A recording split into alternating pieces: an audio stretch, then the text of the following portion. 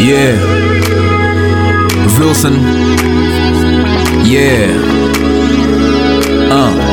Antes de mais, eu gostaria de saber se está tudo bem com vocês e gostaria de vos aconselhar a irem atrás dos vossos sonhos, estás a ver? Como eu. Yeah. Eu chego na zona, vejo os brothers, grande moca, na carola, no mesmo spot, posar com os tropas, às mesmas horas, exatamente da mesma forma. Já nem sonha, só vida louca, bebidas brocas e a guita é pouca.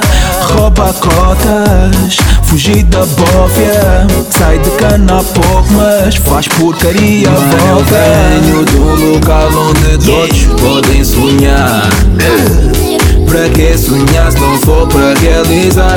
E eles me dizem, se quiseres viver disso tens de esforçar. Não foques tanto tempo em algo que pode não resultar. E eu começo a perguntar, porque não, eis a questão. Porque não, eis a questão. Porque não, eis a questão. Porque não, eis a questão. Porque não, eis a questão. Porque não, eis a questão. Porque não, yeah. Mas tô noutra vida, tô noutra via. Tenho a família, tenho a minha guita. Anjos olham por mim, man, para que eu consiga.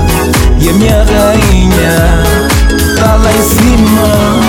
Dona Jacinta, teu filho acredita, teu filho cai e arrebita, teu filho aprendeu contigo.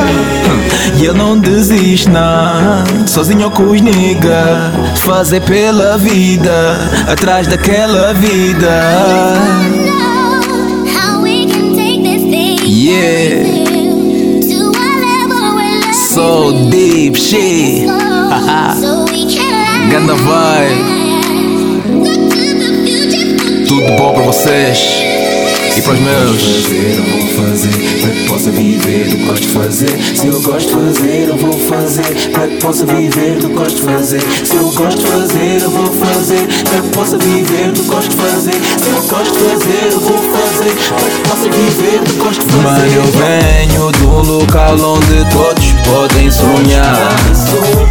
Pra que sonhar se não for para realizar? E eles me dizem, se quiseres viver disso tens de esforçar. Não foques tanto tempo em algo que pode não resultar. E eu começo a perguntar, porque não, eis a questão. Porque não, eis a questão.